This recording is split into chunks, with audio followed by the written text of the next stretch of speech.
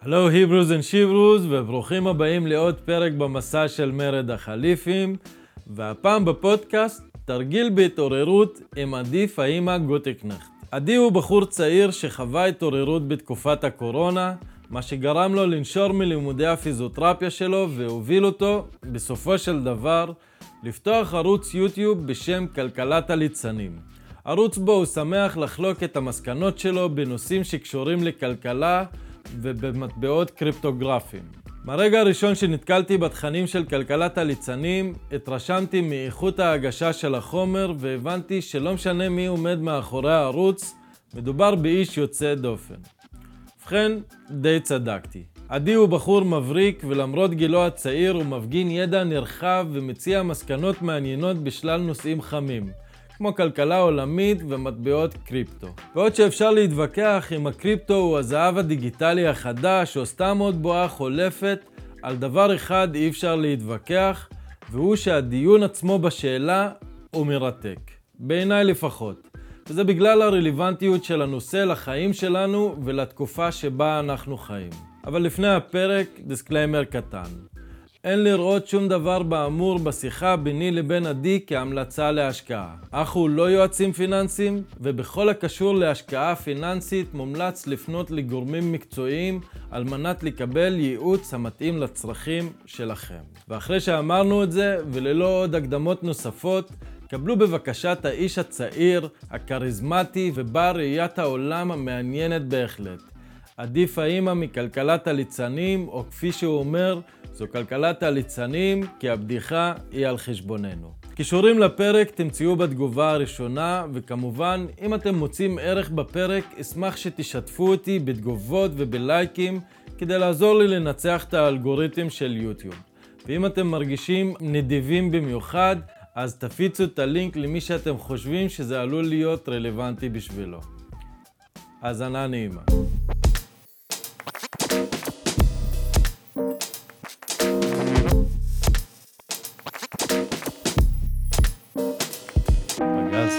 אז קודם כל אני צריך לתת לך את המדבקות שלך, ברוך הבא למרד החליפים. תודה אחינו, אור ואהבה ומה שנקרא תודה.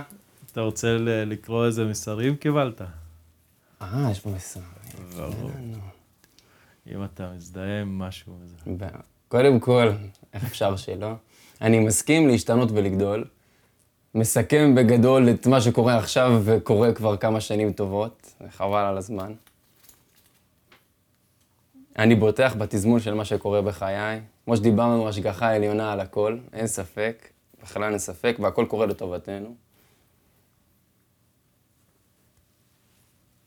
אני מרשה לעצמי להעט, ליהנות מהחיים, ואני שם את התבלינים שלי, להתרכז בעצמי.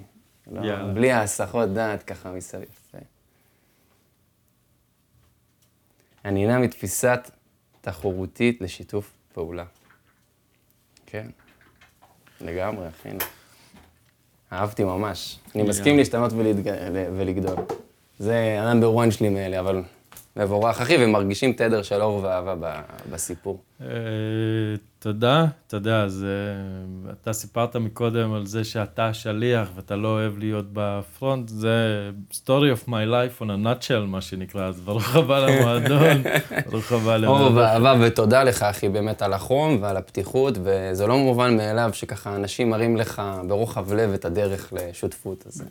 מה וכיף. שמע, ראיתי אני אפילו לא יודע מה השם המשפחה שלך תכלס, כאילו אתה יודע, גם אני מדבר איתך, אין לי מושג על מה אני הולך לדבר איתך, פשוט נתקלתי בערוץ היוטיוב שלך, כלכלת הליצנים, אמרתי, בוא'נה, הבחור הזה מוכשר, אני חייב לדעת מי עומד מאחורי הדבר הזה, וככה זימנתי ליקום מישהו שמכיר מישהו, כי אתה גם לא מראה את הפרצוף, אתה לא מראה מי עומד מאחורי הדבר הזה, והופ, הנה אנחנו פה, טבלנו יחד באמבטיה. וואו, עברנו את הקרח ביחד.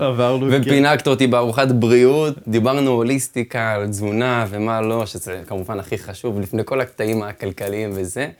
ובאמת בנוגע למה שאמרת, אני באמת מחשיב את עצמי, אפילו לא כשליח, אני רוצה להיות כמין ספר בספרייה, וזה חשוב שאנשים באים וצורכים את התוכן שלי ושל כל איזה משפיען, תמיד חייבים לשמור על הניטרליות הזה של מה האינפוט ומה האוטפוט. יש את השדה המחשבתי שלנו, וחולפות פה הרבה מחשבות, חלקם טובות, חלקם רעות, הוא יודע מה הוא אומר, הוא לא יודע מה הוא אומר, אני יודע יותר, אני יודע פחות. זה לא שווה האוטפוט שלך. אז שאתה קולט, אם זה מהחדשות, או אם זה מכלכלת הליצנים, או אם זה מלד החליפים, או מפולס פוזיטיב, זה לא מה שאתה חושב. זה משהו שאתה אמור לאבד, ולעשות, אתה הבוס, אתה הישות העליונה ממש. אז זה חשוב שכולם ידעו שכל מה שאני אומר כאן, אני ספר וספרייה, ואתם מוזמנים ללכת ויש את הכל, את כל המקורות והכל, ופשוט להבין שאתם צריכים לבנות את התמונת מקרו. לא תבנו, תהיו הקורבן של הנסיבות. אין מה לעשות. זה מעניין שאתה אומר לי את זה, כי היה לי איזה מישהו בתגובות ביוטיוב שאמר לי, מה, שיחה של שעתיים, אתה לא בא ונותן לי את המראה מקום, איפה הבאת כל דבר וכל טענה שהשתמשת בה, וכאילו חובת ההוכחה היא עליי, ועכשיו אני צריך לבוא לתת לך איזושהי אמת מזוקקת ולהגיד לך, הנה האמת, כך, אני בעל הסמכות, קח את האמת, וזה הדבר האחרון שאני נגיד יכול להתחבר אליו, שזה בדיוק לא המודל, גם שעתיים, איזה שעתיים? אתה יודע, אלפי שעות אנחנו יושבים, קוראים, שומעים, מנסים לפתוח את הראש, לדבר עם אנשים שאנחנו לא מסכימים איתם, לדבר עם אנשים שאנחנו להשחיז את החרב. ממש, כאילו, להשחיז את החרב, ממש. כי אתה גם, לפעמים אתה, you get high on your own bullshit, כאילו, אתה בא, אתה תופס איזה פרדיגמה מסוימת, ואתה מתחיל לראות את העולם רק דרך הקוף של המחט, כאילו, אתה לא מצליח לזוז שמאלה ימינה, ואם לא תבוא ותדבר עם מישהו שהכי מעצבן אותך, או שהכי מאתגר אותך, אתה לא תדע לעשות את זה בשום אופן. לחלוטין. ואני אוסיף גם את התבלינים שלי, שזה מבחינתי הגולת הכותרת של הסיפור. לכאורה אצל המתעוררים, גם ההגדרה הזאת היא טריקית. אבל הלכנו והיינו באיזשהו נרטיב. ואז נחשפנו לעוד נרטיב. ומה, אנחנו מתמסרים לזה? מה, עכשיו אני עובר למובילי דעת קהל?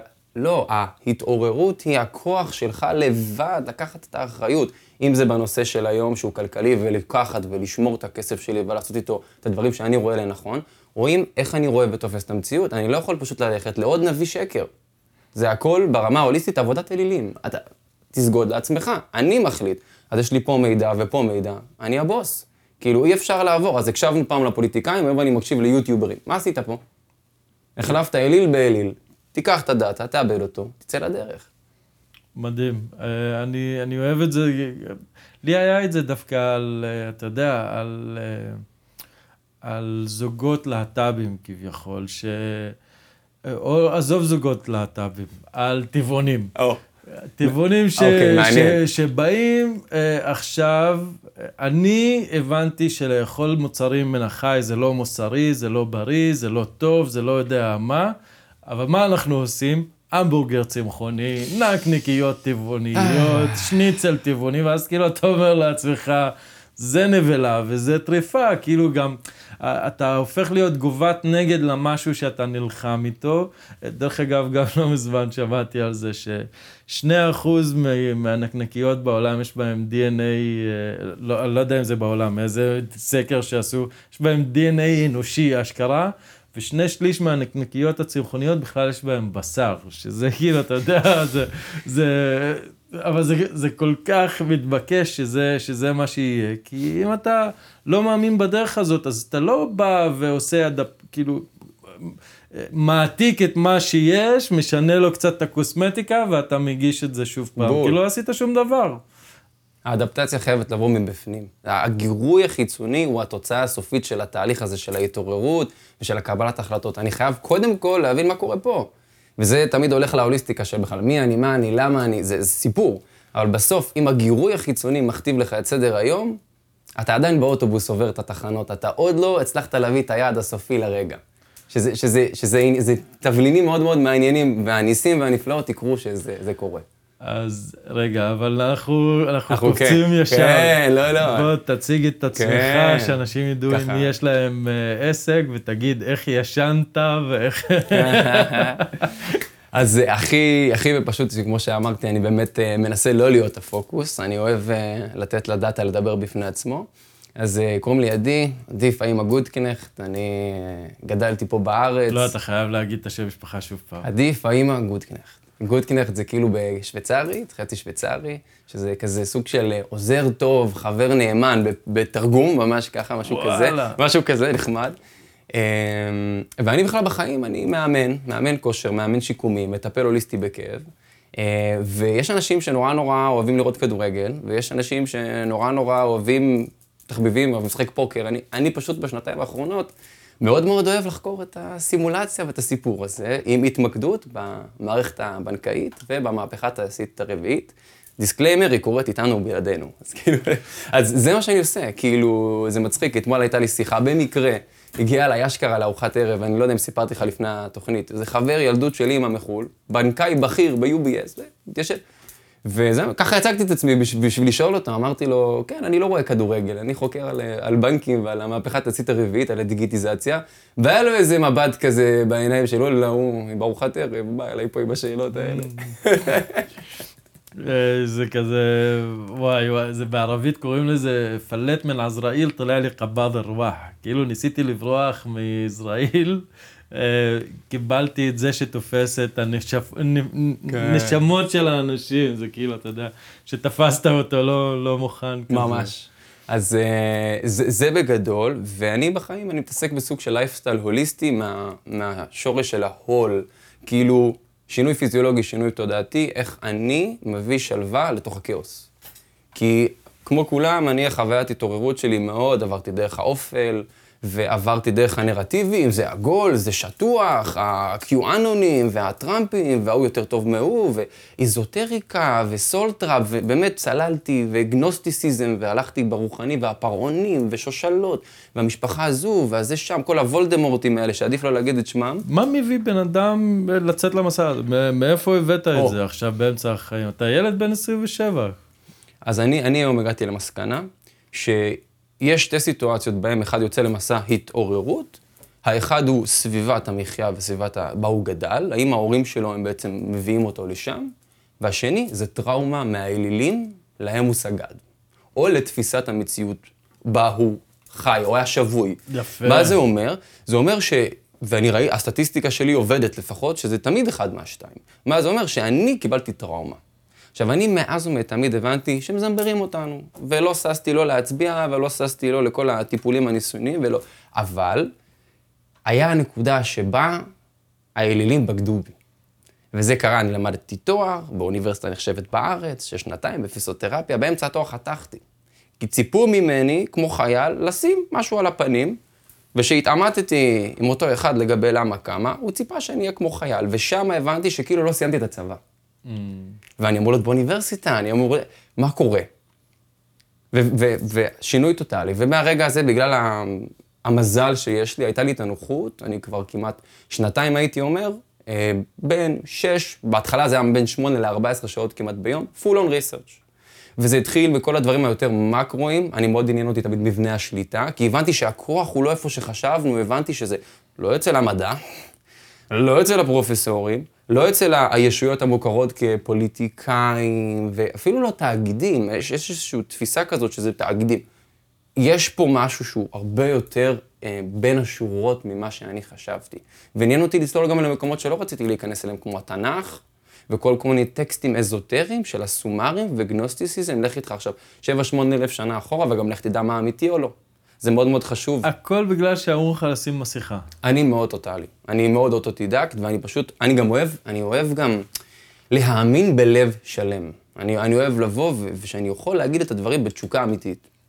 אני גם סנדלר שלא הולך יחף, כי כל מה שנדבר עליו היום, אני all in. בסדר? אין פה משהו שאני מוכר, אני גם לא מרוויח מזה כלום, אני all in ברמה הטוטלית, שאני שוקע עם הספינה אם צריך. אני ראיתי מספיק כדי באמת להבין שזה, לשם הרוח נושבת. skin in the game, מה שנקרא. full skin in the game. אין, כאילו, ואני אעשה את הסרטון להגיד שטעיתי, כן? אני כזה, אני אוהב שמתקנים אותי, ואני אוהב ללמוד בטעויות, אבל as is, הטיימליין מוכיח את עצמו, ומה שאנחנו מדברים עליו הוא קורה בלייב, בלייב ברמה מסחררת. אני חושב שזה הזמן להכניס דיסקליימר. נכון? כן, הדיסקליימר חשוב מאוד, חבר'ה. אני לא יועץ פיננסי, וכל מה שאנחנו מדברים עליו כאן הוא למען הנעת תודעתכם ובידורכם בלבד. אתם הישות העליונה, אתם הסמכות העליונה, קחו אחריות על מעשיכם, ובבקשה, אל תעשו שום דבר רק לפי מה ששמעתם באינטרנט. הייתי יכול להרים לך עם הדיסקליימר הזה, שהיינו מתחפשים לליצנים, ואז כאילו, אתה יודע, אנחנו שני ליצנים. וואי, ממש. אל תיקחו שום דבר ממה שאנחנו אומרים ברצינות. שום דבר. אבל לכו תבדקו את הדברים. בדיוק, ויותר מזה, אני בערוץ, ביוטיוב, אתם יכולים לראות, יש לינקטרי שאני תמיד מוסיף לו, ושם באמת מי you want to go balls deep into this stuff? אני הבאתי לכם את ואני עכשיו לא אומר את זה כדי להגיד שאני זה מומחה, לא מומחה. יש לי כרגע נטו אובייקטיביות, 2,000 שעות מחקר פלוס על המערכת הבנקאית, המערכת הדיגיטלית שכרגע אגב קיימת במקביל למערכת הנוכחית, אמיתי, זה לא אני אמרתי, זה ה-BIS אמר, האנשים מה-IMF אמרו, מסמכים של סטייט סטריט, מסמכים של בלק רוק, שאני גם מראה בערוץ, אתם פשוט יכולים לצלול לתוך אנשים שאם אני מביא מידע, הם יכולים ללמד אותי על הדברים האלה, וזה אנשים שלא רק עושים את זה שנים, הם גם חשפו, הם אלה שנתנו לנו אופציה בעצם להרוויח, ואנחנו נגיע לזה היום בפודקאסט, הם אלה שחשפו את המונופול החדש שנוצר, וסוג של עשו להם קצר בתהליך, ועכשיו נוצר מצב שיש יותר שוויון במגרש המשחקים, שזה מאוד מעניין. שמע, אני אגיד לך, אתמול ראיינתי את פרד קופמן, פרופסור לכלכלה, והוא אומר פחות או יותר, הגרסה שאני יודע, זה שמשהו שאנחנו מדברים עליו כבר כמה זמן, משבר החוב האמריקאי, הדולר עומד כמו כל מטבעות הפיאט, הוא עושה את דרכו בבטחה וביציבות אל עבר בית הקברות, ושאולי יקום מזה איזה משהו חדש, יהיה לזה קריפטוגרפיה או משהו, אבל אנחנו עומדים בפני אירוע שהוא כנראה חסר תקדים ברמה העולמית. זאת אומרת, סופר סייקל. בדיוק, כי אינפלציה זה משהו שהתמודדות, נגיד בגרמניה, ברפובליקת ויימאר, היה אינפלציה, הם יצאו מזה בגלל שהיה מעצמה שהיא ארצות הברית, שנתנה הלוואה, הכניסה כסף זר למדינה, ונתנה לה את ההזדמנות לבוא ולהשתקם, אחר כך הם נתבו את כל הדבר הזה להיטלר, כן? אבל בגדול זה שיקם את הכלכלה. אבל פה כשאתה עומד במצב שבו כל המדינות על סף פשיטת רגל, וזה הסיסטם שמשמר את עצמו להביא את זה, ושזה כאילו, כדי שזה יקיים את עצמו, אז הם חייבים גם לא להודות על האמת. לא יבוא לך נגיד בנק ישראל, שזה גם הגיוני, אתה יודע, אתה לא יכול לבוא עכשיו להביא את כל האנשים ולהגיד להם, הסדר העולמי הולך להתנהל, אני מבין אותם לגמרי, הם לא עושים את זה, אף אחד לא עושה שום דבר ממה שהוא עושה כדי לשרת איזשהו אינטרס לדפוק את האנשים, אבל נוצר לך לוגיקה כזאת שהיא פשוט מקיימת את עצמה, וכולם פשוט דוחפים את זה עוד קצת, אבל אנחנו לקראת סופר אירוע, סופר סייקל, וגם הולך להיות משהו שכולם ירגישו ברמה כזו או אחרת, ומה שמעניין, שאנחנו מסתכלים פה על מצב שכשרוח השינוי נושבת, פעמוני המלחמה מצלצלים. וזה לא סתם, וזה היום אני מאוד משלב את זה בתזה שלי על כל הסיפור, שום דבר לא קורה סתם. חברות גדולות שעולות, תוכננו מראש. טכנולוגיות גדולות שמשנות את העולם, תוכננו מראש. הרי גם האינטרנט, איפה הוא יוצר קודם? בצבא. כל דבר, קודם כל מנוסה במרתפים של המונופוליסטים הנוכחיים. והמונופוליסטים הנוכחיים, שאנשים חושבים שהם המונופוליסטים הנוכחיים, הם איפשהו למטה בשרשרת. זה מאוד מאוד מעניין כמה הדברים מגיעים ממקום שהאדם הממוצע, הוא אפילו לא יודע להצביע על הכיוון, הוא יחשוב שזה נמצא שם. אז הדברים, מה זה כתובים מראש? וכמו שדיברנו לפני, אם אתה תסתכל מספיק רחוק לתוך העבר, אתה תוכל להסתכל מספיק רחוק לתוך העתיד, כי ההיסטוריה במינימום מתחרזת. במינימום שלה היא מתחרזת, ומי שישב ופתח את הראש, הוא לא צריך להאמין לי. Just look at it. Just have a look. You know, that's all you need. אז מפיזותרפיה הגעת לכלכלה, כאילו אני מנסה לעשות איך החיבור הזה הגיע, ומה באמת פגשת שם. אני הייתי עם כל ההתעוררות בתקופה יחסית אפלה. כי כדי למצוא אור גדול, אתה צריך לעבור דרך החושך. אמרנו טראומה, בסדר? אני הייתי צריך את הטראומה הזאת, אני הייתי סופר אתאיסט. לא מודע לעצמי, לא מחובר לגוף שלי. באמת הרגלים מפה עד מחר, אפילו שהייתי ספורטיבי סך הכל, לפני שבאמת נכנסתי פול און לתחום הזה, והחלטתי שאני רוצה להתנדב. אבל אני לא רוצה ללכת לבית אבות, לתוך הסיסטם, להיות שם, לרחם על אותם מבוגרים שבאמת בא לך רק להוציא את הבן אדם משם, כי יצא לי להיות ויש לי אנשים שמתנדבים. אמרתי, אני יכול להביא את הסקילים שלי ולתת אותם בחינם לאנשים. אז יש שתי פרויקטים. אחד מהם קשור לעולם הטיפול והאימון, שהוא בגדול עכשיו מתחיל לצבור תנופה מבחינתי, ששם אני נותן את כל הסודות, לאם אתה לא עצלן, ואם בא לך, לא אמור לקרוב לך שום מפרק בגוף. כמובן יש שתי דיסקליימרים, או שנזק חיצוני רציני, תאונה לא עלינו משהו כזה, או שאתה מגזים באופן מודע. חוץ מזה, אם קמת בבוקר וכואב לך משהו כרונית, אני אתן לך את הכלים לפתור. כמובן שינוי לייפסטייל הוליסטי, תזונה כמו שדיברנו, מה שאתה עושה, מה שאני עושה. הפרויקט השני שאני הבנתי, היה לי דילמה, דיברתי עם החברים שלי. עדי, איפה? מה, נפתח ערוץ באנגלית? כי באנגלית יש כמוני הרבה. אני עושה את התבלינים שלי המיוחדים, אין ספק.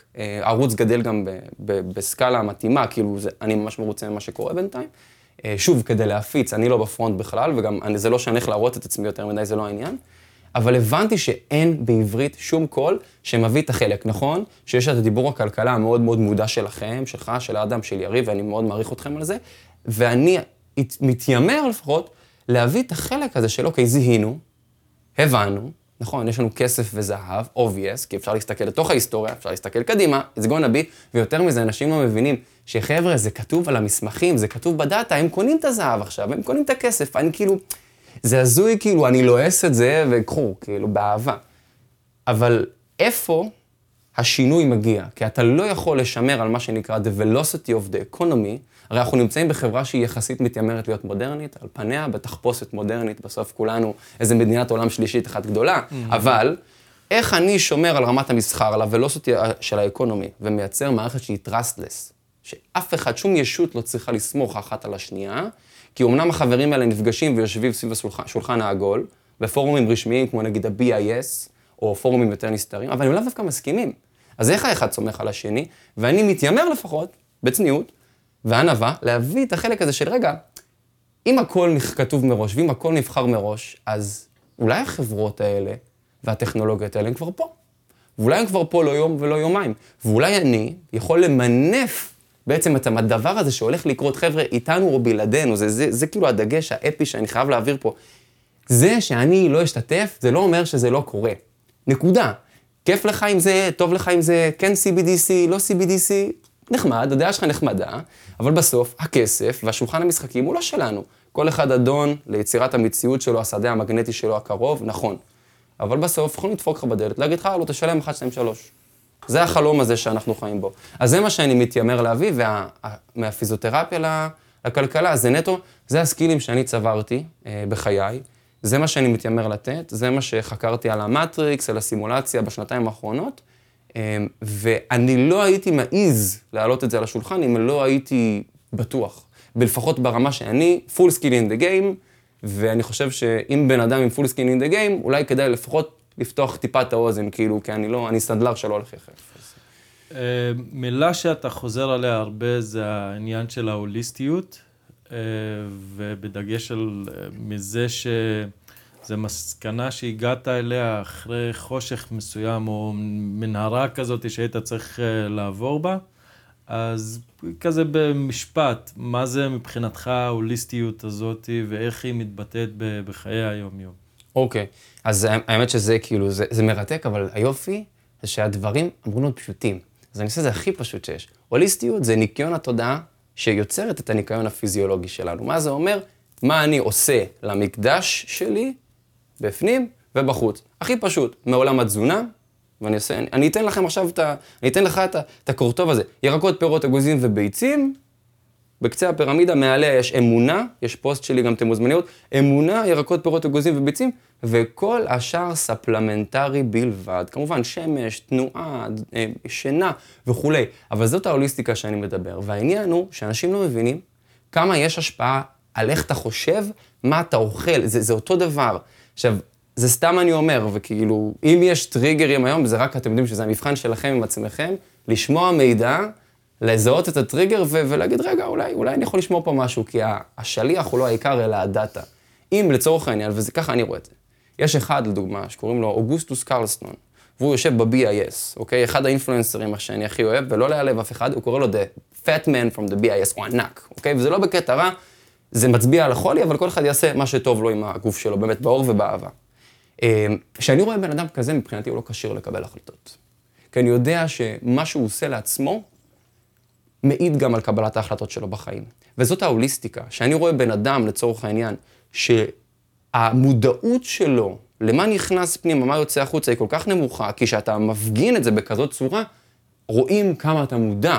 זה לא אומר שהוא פחות טוב או יותר טוב, אני לא נכנס פה למדרגות אגו. אני נטול אגו, אני מסתכל לפי סולם ערכי על המציאות. הכל סולם ערכי. אני אומר, האם הבן אדם הזה אשכרה ראוי, בגדול לנצח על הכלכלה העולמית? אנשים לא יודעים את זה. המדינות יעני רבות על הכל. יש שתי נושאים שהן יכולות להסתדר עליהם. גם סין, גם רוסיה, גם ארהב. שתי שולחנות שהם יושבים. אחד, אנטרקטיקה. 2, זה ב-BIS, בבאזל, בשוויץ. אוקיי? וגם היום, שיש את המלחמה בין אוקראינה ורוסיה, הבנקאים המרכזיים של שתי המדינות האלה, ייתנו בארוחת צהריים ביחד, בקומה, ב-BIS, במסעדה שם, אתה מבין? מה זה ה-BIS? ה-BIS זה Bank of International Settlement, ובגדול זה עוד מידלמן מוצץ דם, שבגדול מנהל את ההחלטות. ואם אתה מסתכל על מי מממן, מה קשור, אתה מתחיל לצלול ולרדת עמוק, עמוק, עמוק. זה כבר הנקודה המעניינת. אני אגיד על הבחור, על אוגוסטינוס. אוגוסטוס, משהו כזה. אוגוסטוס, על מישהי לא מזמן שאמרה לי כזה, איך זה שאלן ווטס, כזה גאון, אבל הבן אדם מת מאלכוהוליזם, שפתאום אתה מתקשה להתחבר לבן אדם, אבל עדיין אנחנו בני אדם, יש לך תפקיד, יש לך מסר מסוים, ועדיין הוא מגיע עם כל מיני פאקים באישיות, שאתה, כל אחד מתמודד עם זה אחרת. אני מודע מאוד לפאקים שלי, ומנסה להתגבר עליהם מחדש, והאויבים, ששת האויבים של היוגה, ולנסות לא להתחבר לדברים שמורידים אותנו למטה, ולהתחבר לתדר היותר גבוה, וזה לא פשוט, כי החיים מאתגרים ללא ספק. דיסקליימר גדול, אני לא מושלם. כאילו, אני נטו אוהב להסתכל על הדברים, ולנתק את הרגשות ולהגיד, כאילו, איך אני לומד מזה, אוקיי? ומבחינתי אפשר ללמוד מזה הרבה, והוא יעשה מה שיעשה, יתברך. אגב, אני אישית לא בטוח שהסולם ערכי שם, כי זה מקום שאתה נמצא בו, אתה מגיע אליו אחרי שיש לך שלדים בארון, אוקיי? זה תמנה מאוד מאוד בחירה במקום שהוא מאוד מאוד טריקי, אוקיי? זה מקום מאוד מאוד טריקי, וזה לא, אין שם אף אחד שהוא טלית שכולה תכלת, ומי שכן, אז הוא אידיוט שימושי ברמות הגבוהות ביותר, לא בקטע רע. שוב, אני באמת, הטריגרים צריך לנקות אותם, צריך גם להיות בעלי היכולת לדבר על הפיל בחדר, בלי להתרגש ממנו. אז למה עלינו את זה? בגלל ההוליסטיקה, כי אני נטו מציג את הסקאלה הזאת, שאני יכול לעבוד עם עצמי, ואיך אני סוג של ממקסם את השלווה שלי ואת ההרמוניה שלי ביום. לבנות לעצמך אי של שקט בתוך ים סוער אחוז שילינג, והוא סוער אחוז שילינג, אה? ארגז כלים תנועתי ותודעתי, אתה צודק, ב100%. אז אוקיי, אז עברת את התקופה, אמרת, חקרת, עשית, מול מה אנחנו מתמודדים תכל'ס? אוקיי. Let's dive in. אז עכשיו אנחנו dive in, ואני אגע במקרו כי הוא חשוב. לפני שום כל דבר גשמי, יש כאן מלחמה רוחנית. המלחמה הרוחנית היא לגרום לך לשכוח את הכוח שלך ואת המהות שלך. ואת זה עושים דרך דברים כמו הטלוויזיה או טלוויז'ן, במקום בו מספרים לך ויז'ן. את זה עושים דרך התזונה, שמי שאוכל הרבה סוכר והרבה בשר, התודעה שלו אחורה, והדרך לבדוק את זה, זה לא לסמוך עליי, זה תורידו חודש ותחזירו, ותראו, אופה, אתה מתחיל לראות את המציאות שונה. מי שלא צום נותן כוחות על. חבר'ה, אז הדברים האלה, הלייפסטייל הזה, הוא קודם כל מלחמה רוחנית. כדי לשלוט על התודעת עדר, על ה-NPCs, על החבר'ה שהם לא אנומליז במטריקס. אני ואתה, אני אגדיר אותנו. אתה כבר איבדת 80%. אני מבין, אז אני מוריד את זה יותר למטה. אני מנסה להגיד לאנשים שאני ברגע שהתחלתי לשנות את התזונה שלי, ובאמת לנסות את זה ל-40 יום. כן. בלי סוכר, בלי דברים מעובדים. תן לי לאכול משהו לאנשים, מה שהם אכלו לפני 300 שנים. ואתה רואה איך אנשים מגיבים לזה, כאילו אתה עושה את הבלתי אפשרי. מה אתה אוכל? מה השארת לנו לאכול? אין זה, אין זה, אין זה, אין זה. ועם הקרח גם, אותו דבר, לא? בואו כנס למים קרים, דרמה. אבל אני לא יודע איך להסביר את זה. מי שלא חווה את זה, נגיד גם עם הצומות, שאיך אתה רואה, איך התודעה שלך מתחילה להתנקות מהווירוס הזה. אין לי דרך אחרת. זה וירוס מחשבתי תודעתי בדיוק. בול. זה משוגע. בול. אבל זה כל כך בלתי יאמן לרוב האנשים שאני מכיר, או שאני מדבר איתם, שאני אפילו לא מעז להגיד את זה. אפילו אנשים שואלים אותי מה אתה אוכל. זה אומר... אגב, אז באמת בקטע הזה, זה גם מה שדיברתי עם אדם מתיאס גם, והוא אמר לי, זה, אופי אמר את זה, לאוטובוס הזה יש הרבה תחנות. אז אני אומר, אני אוהב לקרוא בחברים שלי שהם כזה, אפשר לדבר איתם על זה, ויש לי כמה לשמחתי, זה חשוב. אני אוהב לקרוא לזה לא בקטע אגואי, הקבצת 5 יחידות. יש איזה שהן כיתות שאתה יכול לבחור להיכנס אליהם. זה שאתה יודע את הדברים, זה לא אומר שאתה יותר טוב מאף אחד. זה פשוט בחירה שלך ממה אתה בוחר להתעלם או לא, ומה אתה בוחר לנסות על עצמך או לא. זה עניין של לקיחת אחריות. אז זה המקרו, אבל מול מה אנחנו מתמודדים, אם אני מוריד את זה, זה פודקאסט אחר לגמרי. אבל אם אנחנו מורידים את זה לטיפה למטה ולגשמי, אז אנחנו מתמודדים עם הסופר סייקל הכלכלי, האפי ביותר, ואין מישהו שנמצא כרגע בחיים על כדור הארץ, אולי תתפוס לי איזה מישהו בין 120 מאיפשהו אולי, וגם זה לא היה באותה רמה, שזכה או זוכה לראות משהו כמו מה שקורה היום. ואנחנו מסתכלים על קומבו של דברים, קומבינציה שכמוה לא נראתה, כל הדברים הגיאופוליטיים שלספור אותם, זה יהיה פשוט, אנחנו צריכים לשבת פה כאילו שעות, באמת, אנשים לא מבינים כמה קורה במקביל, בזמן שהם דואגים למשכנתה לילדים לבית, וזה למה אני, יש לי פריבילגיה, שאני רווק. הסידור מחיה שלי נוח, אני יכול לשבת ולחקור, זכיתי לקחת. באמת, תודה. לידף אל מים זה לידף אל נר. כאילו, מי שהידיים שלו במים הם לא כמו מי שהידיים שלו באש. ואתה רואה את זה, שאנשים הם struggling with their daily job, daily life, וזה מאוד מאוד קשה. תוסיף לזה גם, לא דיברנו על התזונה, לא דיברנו על הטלוויזיה. תנסה חודש אחד, בלי עיתונים, בלי חדשות, בלי טלוויזיה, ואז אתה תסתכל על העולם, אתה תראה אותו במשקפיים שונים. לגמרי. עכשיו, באמת, תסתכל נגיד על נטפליקס, על התכנים שם. אני יכול להגיד לך מהבית שלי, שמסיימים אצלי עבודה בבית, יושבו מול הטלוויזיה. אני לא, כן, אבל אנשים שחיים איתי יושבו מול הטלוויזיה. והתכנים הם 100% אלימים, או מלאי דרמה. ואז אתה מצפה, זה אגב, זה תכנות תודעתי, וגם האסון הזה, או השינוי הזה שמתקרב, הוא כבר מתוכנת בתודעה שלנו, דרך הסרטים, ודרך הסדרות. אגב, סתם לדוגמה, אני זורק, אסון מגדלי התאומים, היה סרט שיצא לפני האסון, כמה שנים, לא יודע להגיד בדיוק, שבו היה מטוס שנכנס בבניינים. הדברים האלה הם שתולים כדי שהתודעה שלנו תאפשר. ושוב, זה ב5 יחידות, אני יודע, אבל כקונספט זה מאוד נכון. האופציה הזאת לאלימות בכלל, ההכנסה הזאת לדמיון של הסיטואציות האלה, היא זאת... אל תלך כל כך רחוק. לא מזמן היה תאונת רכבת באיסט פלסטיין. בול. איסט פלסטיין היה שם רכבת שירדה מהפסים, והמשטרה החליטה שכדי לנקות את הקרונות הם צריכים לפוצץ אותם. קרונות שהיה בהם חומר כימי. נוצר שם איזשהו אסון אקולוגי משוגע.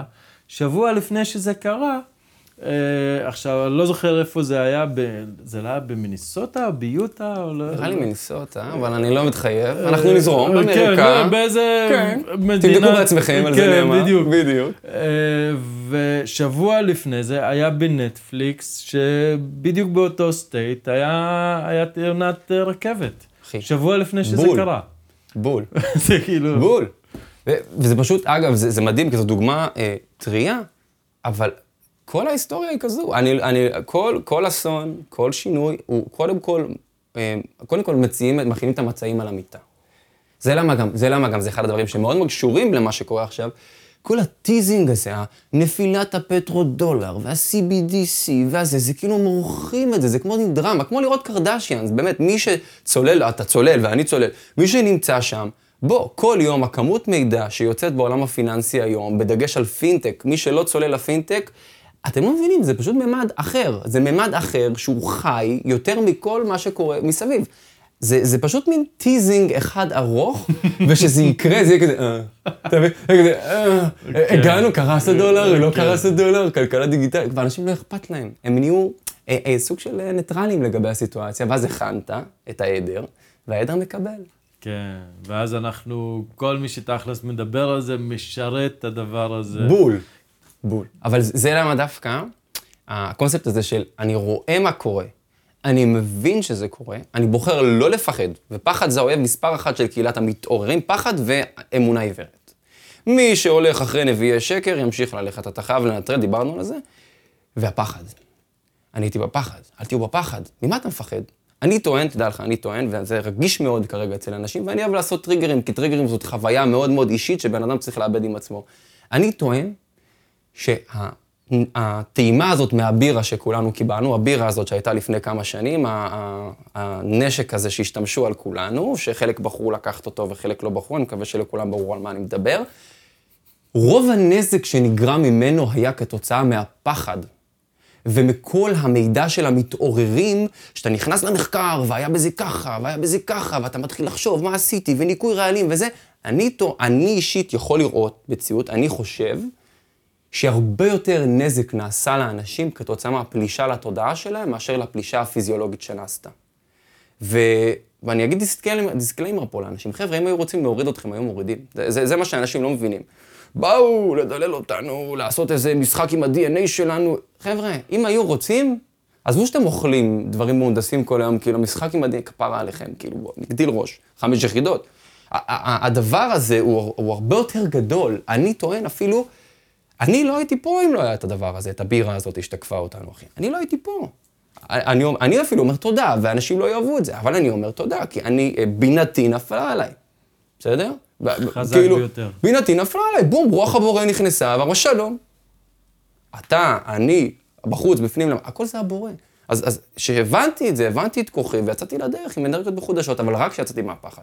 שהפסקתי לכל השושלות, ונכון, יש את הקטע עם הילדים, וכל הדברים האלה שהם אפלים ולא נעימים, ולהיכנס אליהם, זה מוריד את המצב רוח, ועדיף מעט ולא להיות שם הרבה.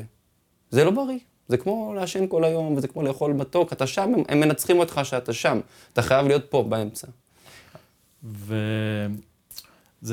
זה נקודה מאוד מעניינת של לבוא, כאילו לא לתת לחושך או למחשבות האפלות לבוא להשתלט עליך ולבחור להיות, אוקיי, העולם, אני בטוח שמתישהו, איכשהו עכשיו, כשאנחנו מדברים, דברים מאוד רעים קורים בכל העולם. המוח שלך לא יכול להקל את זה. עזוב בכל העולם.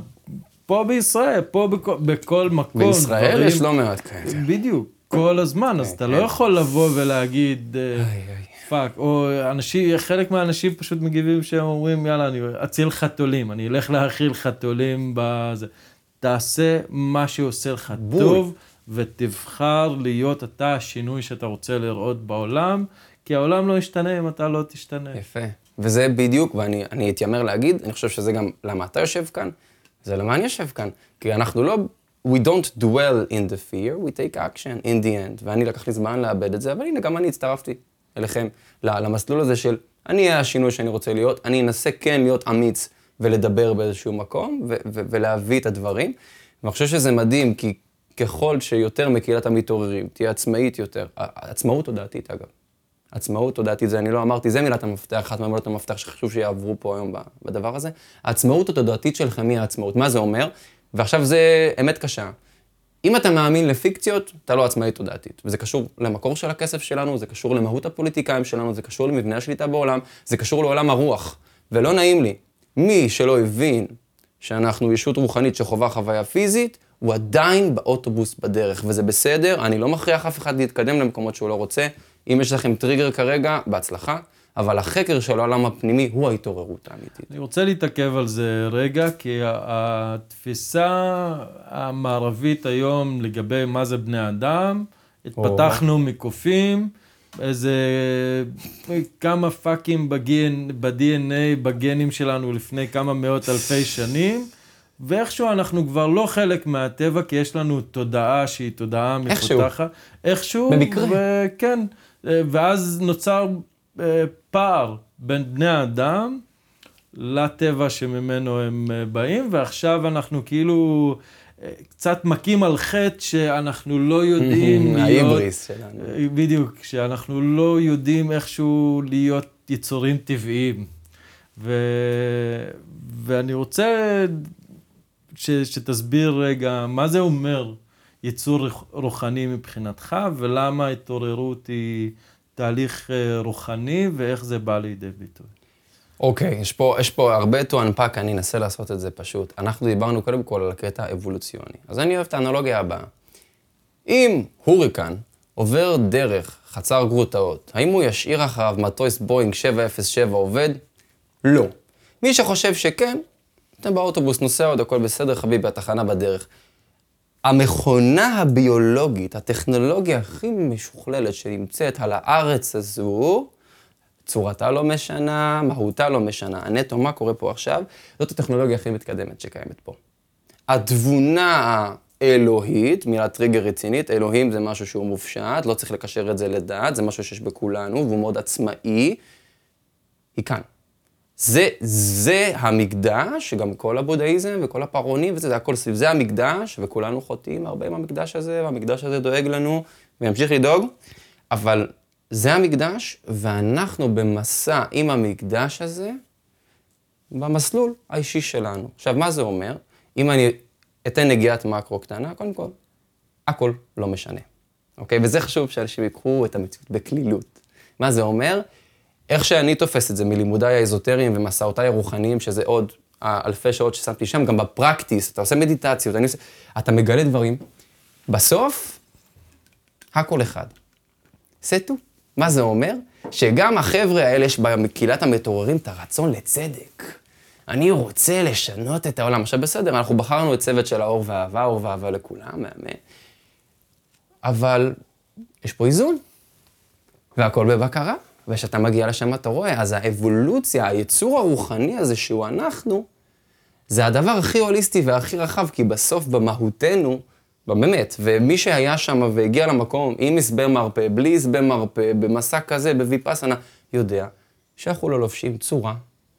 אנחנו, we are the ultimate spiritual essence, ואנחנו תהליך סופי של תודעה שמגלם את עצמו בגוף של אדם. והדבר הזה הוא תודעה שמשחק עם עצמה משחק תחפושות. ואתה יכול לבחור איך אתה משחק, אתה יכול להיות בצוות של הרעים ובצוות של הטובים, ואתה יכול לעשות מעשים נוראים ומעשים טובים. בסופו של יום אין מישהו שהוא יושב עם הפטיש ואומר, יש לך תיקון לעשות, וזה גם, זה הכל סיפורים על סיפורים. זה הרשות נתונה. בדיוק. You can do what you want. זה קשוח לאנשים לקבל את הקונספט הזה. אגב, אותם האנשים שאנחנו לא אוהבים, יאמר לזכותם שחלקם אולי הבינו את הקונספט הזה, והם פשוט בחרו צד מעניין לשחק את המשחק הזה. אגב, אני לא בעד, אני בצד של האור והאהבה, חבר'ה. אגב, נגיד, אני זוכר שזה היה בפודקאסט של רמדס, שהוא דיבר על איזה גורו שרצה להגיע להערה, והוא לא הצליח.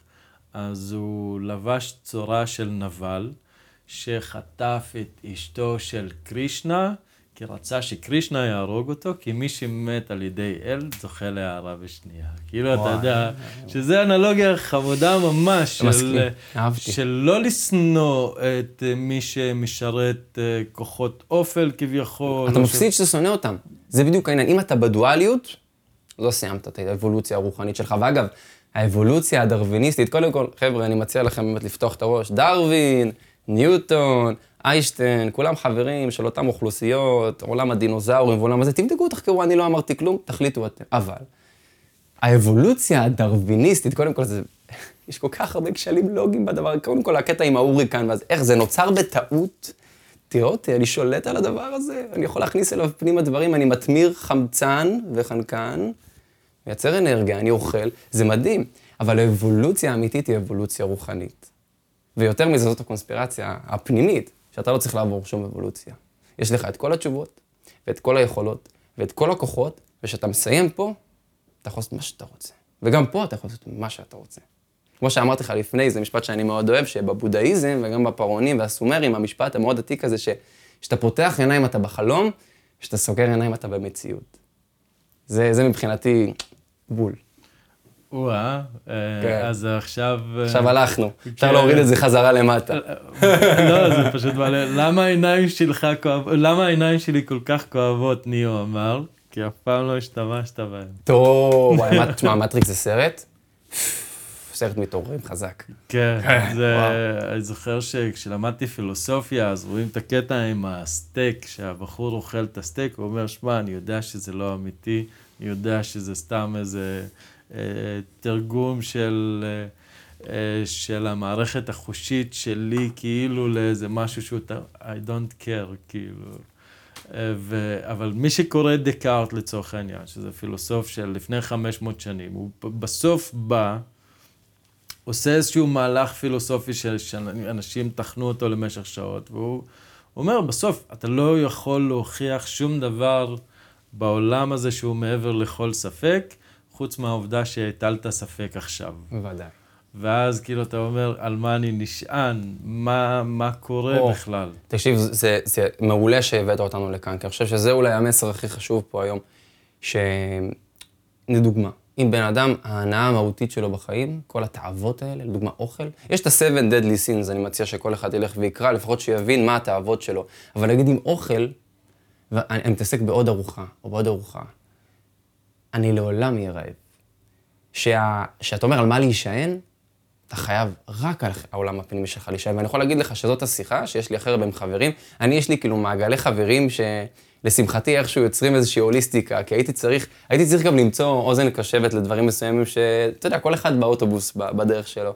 והרבה פעמים עם חלקם אני מדבר על כאילו, אנשים סודרים כלכלית, אנשים עושים מה שהם רוצים, והם מחפשים. וזה עוד מדינה לטוס אליה, וזה עוד חופשה לעשות, וזה עוד סוג של חוויה פסיכודלית, מה לא. וזו אותה שיחה כל פעם, תקשיב, שנים, כך 5 שנים אחורה להיום, ואיכשהו המוטיב אצלי גם חוזר, שאם לא תביא את המהות מבפנים, את האסנס מבפנים, הדופמין הזול והסם הזול הזה, הרי בסוף, מה זה סוכר? וזה למה התזונה היא קריטית, ואני יודע שאתה איתי בזה, ואני אגיד עוד משהו קטן על תזונה. המסלול הפיזיולוגי של סוכר הוא כמו התמכרות לקוק, באנלוגיה. ורק מי שנמנע כמוך כמוני יודע כמה זה נכון. הריר הזה שיוצא לך בפה, אם אתה לא יכול כאילו לא להכניס את הלחמניה לפה, אתה מכור לקוק, אחי. כן. ויותר מזה, ברמה הפיזיולוגית, אני טיפה יחנון לרגע, הגוף שלנו אוהב לעבוד בכלל על שומנים, וזו הקונספירציה הגדולה, הוא רוצה להיות בקטוזיס. וואו. כן, ואז אתה לא רעב. אתה לא רעב, היום אכלנו ארוחת בוקר, לא באתי רעב. ארוחת בוקר, אכלנו ב-11. לא באתי רעב. כאילו אכלתי, אז זה בסדר, זה עוד משהו. חופשי, לא, תשמע, תזונה זה... זה בכל. כן, תזונה זה לפי דעתי הרד פיל האולטימטיבי. אהבתי. ברגע שאתה, אני אומר לך, אני כשעשיתי את המהלך הזה עם עצמי, היה לי מלא התמכרויות בחיים שלי, אבל ההתמכרות הכי קשה היא קשורה לאוכל, כי ברגע שהתחלתי להתנקות מזה, התחלתי לראות את הסביבה שלי, אז אני נגיד רואה בבוקר על קפה, אבא שלי מדבר עם החבר שלו, מה אתה רוצה? כנאפה, בקלאווה, קורסון, לא יודע מה, ואז מבחינתי לראות את זה מהצד, זה בחור א', אומר לו איזה מנה אתה רוצה? יש לי פה קטמין, יש לי פה קוק, יש לי פה... בול! ואני לא... ואז הבנתי, יש הקיית חושים לדבר הזה, כי אנחנו חיים בחברה כולם פשוט מכורים לדבר הזה, וזה מוזרק לנו ברמה כזאת שזה מזעזע, זה פשוט מזעזע, ולנקות את זה מהגוף, תהליך מאוד קשה. גותם סיטי, אחי, בבילון. מי טען שיצאנו מבבל, אני רוצה... וזה נכון, אתה גם בשוק כמה הטריוויאליים הדברים. והאתגר שלנו הוא גדול כפליים. כאילו, ואתה אמרת לי משהו יפה היום, כאילו אמרת לי את זה בנחרצות ובנחישות, ואני גם הרגשתי את זה בחיים שלי הרבה פעמים, ואמרתי לך גם איפה אני נמצא בתהליך. אמרת לי, יש דברים שאני סיימתי את הפרק הזה בחיים שלי, וזאת גדולה, כי אתה תשב בארוחה משפחתית, וכל פעם מחדש אתה חייב לנצח את הדרקון, לרכב על הדרקון, כל פעם מחדש, וזה אוכל, אתה אומר, מה זה אוכל? אוכל, וזה נשמע תזונה וזה רוחני ברמות שאין לתאר ותצומו פעם אחת 20-24 שעות, לא כמו בכיפור, תחיו את החיים שלכם, העולם נהיה פסיכדלי. הצבעים, הכל. ההתניה היא כל כך חזקה. אצלי, יכול להיות אנשים אחרים יחשבו אחרת, אבל נגיד... אני בספק. בדיוק. לבוא פתאום, להרשות לעצמי קצת לשחרר בחלק מהדברים. יש לי דברים שהם התמכרויות שהן קשות. אני יודע, נגיד, מריחואנה היא אחת כזאת, שאם אני, לשמחתי, זה פרק באמת שסיימתי אותו בחיים שלי, אבל אם אני אקח שחטה אחת, אני בום, ישר נופל לזה, כאילו, זהו, עכשיו אני חייב את זה כמו מטורף, כי הוא היה פשוט חבר למשך הרבה מאוד זמן. גלוטן זה אותו דבר, שאם אני עכשיו אוכל איזה פיצה, אני יודע ששבועיים אחר כך אני אצטרך לבוא להילחם בשד הזה של לנקות את עצמי מגלוטן או מסוכר או מלא יודע מה, פשוט... שבועיים אתה אומר, אצלך אתה מרגיש ממש. יש לי תמיד כזה פרקים של שבועיים, שאיתם אני צריך לבוא לאסוף את עצמי ולבנות מחדש את החסינות. את החסינות הנדרשת, זה עבודה שהיא מאוד מאוד לא קלה בשבילי, ואני הייתי מכור לסוכר, לגלידות, למוצרי חלב, לדברים שהיום אני נקי מהרבה מאוד מהם, אבל זה בהחלט עבודה שהיא קשוחה לאללה. אחי, וזה באמת, אמרת שאולי אנשים אחרים לא נעים לי, אבל גם כאן אנחנו יכולים, שוב, ההתנתקות שמתיימרת להיות אובייקטיבית ולעבוד נטו עם סולם ערכי. אנשים נמצאים שם, אחי, כאילו אפשר להיות מנומסים, אבל הנימוס הזה הוא לפעמים בחלק מהבעיה, כאילו, תראה לי כאילו אחוז גדול באוכלוסייה שעושה, לא. וגם זה למה הדברים נראים ככה. גם חברתית זה מאוד קשה, כי אתה יודע, אני לא שותה אלכוהול לצורך העניין, אני לא מעשן, אני יוצא עם חברים, נפגש איתם, מה אני אעשה? כאילו, שתי מים. זה מאוד... שגם זה בכלל לא עוד חור שחור לקפוץ אליו, זה לא נגמר. הרבה פעמים גם חשוב בעיניי לנסות לנטרל את האובר כניסה לפרטים הזאת, ולהגיד מה אני מרגיש. אכלתי את זה? זה גם מה שאני אומר למתאמנים, מטופלים. אני אומר, רגע, מה אכפת לי מה המחקר אמר? מה אכפת לי מה אדון תזונה אמר? מה הגוף שלך מרגיש? אז עכשיו, לא תזונה, בכללי. מישהו חתך אותך בפקק. מה הגוף שלך מרגיש? איך אני עושה איפוס לזה? איך אני נותן לרגש, לתאווה, למחשבה השלילית לחלוף פה? איך אני אוסף את עצמי? ובו זה מלחמה כל פעם, כמו שאתה אמרת, זו מלחמה יומיומית. אני לא גורו, אני לא מתיימר לשום דבר. אני כל יום צריך לאסוף את עצמי, ויש טריגרים, טריגרים. אני אספר לך סיפור. איך... יש לי כל מיני שיטות לבוא ולהוציא דברים החוצה, אבל הדבר הראשון, המפתח הכי חשוב, זה קודם כל לזהות מה עובר בי. אז נגיד, הייתי בוויפאסנה, והוויפאסנה ביום השביעי הרגשתי שאוקיי, הגעתי לרמה הכי גבוהה עכשיו, הדברים שהשארתי מחוץ לריטריט הזה התחילו לחלחל אליי, דברים שקשורים לזוגיות, לבית, למצב הכלכלי, הכל כזה, כמו מחט תת-הורית התחיל להיכנס לי, וגם לוויפאסנה הזאת הגעתי אחרי הכנה של איזה חודשיים, הקפדתי על תזונה, כל יום יוגה, באתי לשם, כאילו, אתה יודע, בום, ממש. ואז ביום השביעי התחילו כל מיני קולות שליליים, וזה מנקר. תחייה כזאת, תחייה של המצב ההוליסטי. ואז אני לא מצליח, המיינד כזה, מים לא שקטים, ובסוף קבעתי פגישה עם המורה, הלכתי אליו, אמרתי לו, תקשיב, דברים שהשארתי בבית נכנסו לי עכשיו, זה מתבטא עכשיו בכעס, אני שונא את בודה, שונא את גוונקה, אני כאילו פשוט הוצאתי הכל מהסיסטם, עכשיו אחרי שהוצאתי את כל זה, אני יודע שעכשיו אני ארגיש יותר טוב, תודה שהקשבת, להתראות. להוציא את המילים האלה החוץ, כן, פשוט להודות בזה, ולא לבוא להדחיק שום דבר, להיות בהתבוננות, לבדוק מה עם זה, ואז נגיד כשאני מרגיש עצבות, אז אני אומר לעצמי, אוקיי, אני עצוב עכשיו, אני צריך לעשות את העבודה עם הגוף. העצבות תישאר, אבל בוא אני ארגיש את המקדש הזה. איזה דבר נפלא. אהבתי. זה נכון, אגב, אתה יודע שמה שאתה אמרת עכשיו זה אחד לאחד, המנטרה של הנזרים הטיבטיים. שאומרים, למה האדם המערבי בדיכאון, והוא קצת אולי לא נראה פיזיולוגית הכי תקין וזה. כי הוא לא זז מספיק, הוא לא מתאמץ מספיק, תזוז, אחי.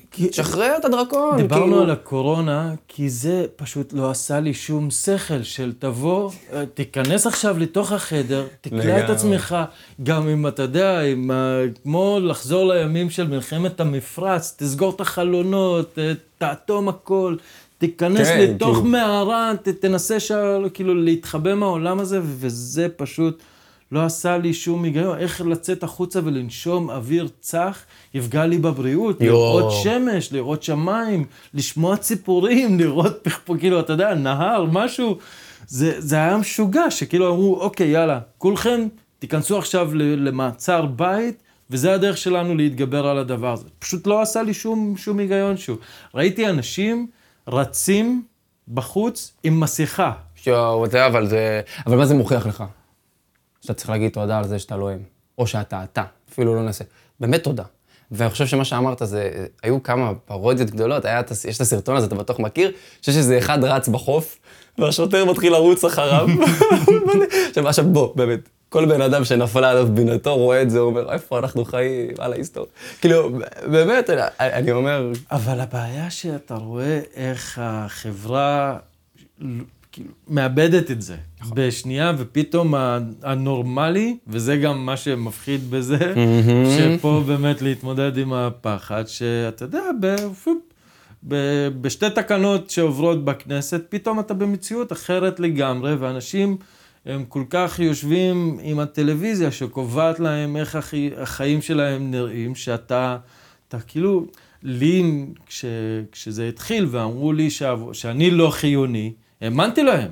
הם אמרו לי שאני לא חיוני. וואי, זה סרט. וכאילו, השבר הגדול שלי היה מזה שוואלה, עבדתי על אנשים שאני אוהב. איזה טמבל אני. כאילו, איך הגעתי למצב שבו אני עבדתי על ההורים שלי, על כל מי שהתפרנס מהעסק שלי, כי אני רתמתי אותם לאיזשהו חלום, ועכשיו פתאום קרה איזה משהו, ואני כאילו הולכתי אותם לעבדון, אני זרקתי אותם לתוך תהום עכשיו, וזה על הצוואר שלי, ואני ישבתי, זה נשמע כאילו מטומטם, שמישהו, אתה יודע, אמר לך, אתה לא חיוני, הוא חיוני, וזה, אבל מבחינתי זה היה משבר עמוק ממש, על איפה במהלך הדרך, פשוט לקחתי את המסלול הלא נכון בחיים שלי, ולמה אני כזה טמבל, ולמה אני כזה רשע על זה שלא רק פגעתי בעצמי, פגעתי בכל המשפחה שלי, בכל האנשים שאני הכי אוהב בהם, שאני הכי אוהב. וזה, דיברת על התקופה החשוכה שלך, זה אצלי היה לעבור דרך המנהרה הזאת, וזה לא היה פשוט. אני אמרתי לך גם לפני, מבחינתי, אתה עשית את זה על סטרואידים, באמת, אני כאילו, אני אמרתי לך יותר מזה, שאני תמיד אוהב להרים, שהקרדיט מגיע, היכולת לחייך ולשמוח ולהגיד תודה, האור והאהבה הזה, זה מדהים, קודם כל שימור ושיפור היכולת שאתה הצגת בטיימליין של עצמך, כאילו זה משהו שהוא לא מובן מאליו, ואני מכיר אנשים שהיו בסיטואציות דומות, והם אפילו לא איתנו הם חלקם, או שהמצב הוא לא מזהיר. אני רואה את זה גם בקהילת האנשים שאני מתממשק איתם, אני מתממשק עם מאות אנשים על בסיס חודשי בעבודתי, ואתה רואה מי מצליח לשלוט, לרכב על הדרקון, ומי כבר... כי ברגע שאתה מתחיל, גם אם אתה לא יודע איך, וגם אם אתה לא יודע לאן ללכת, ואתה פשוט שואף של לבחור, אוקיי, אם עכשיו אני הייתי סרט, שנגיד הילדה שלי, שזה הבן אדם הכי חשוב לי בחיים, יושב וצופה בו. איזה סוג של בן אדם היא תרצה לראות? זה תמיד היה לי בראש. אז כאילו אמרתי, כדי להיות אבא טוב, צריך שיהיה לי בריאות טובה לילדה שלי. אם לא בשבילי, כאילו, כי הייתי במקום קשה גם עם אהבה עצמית.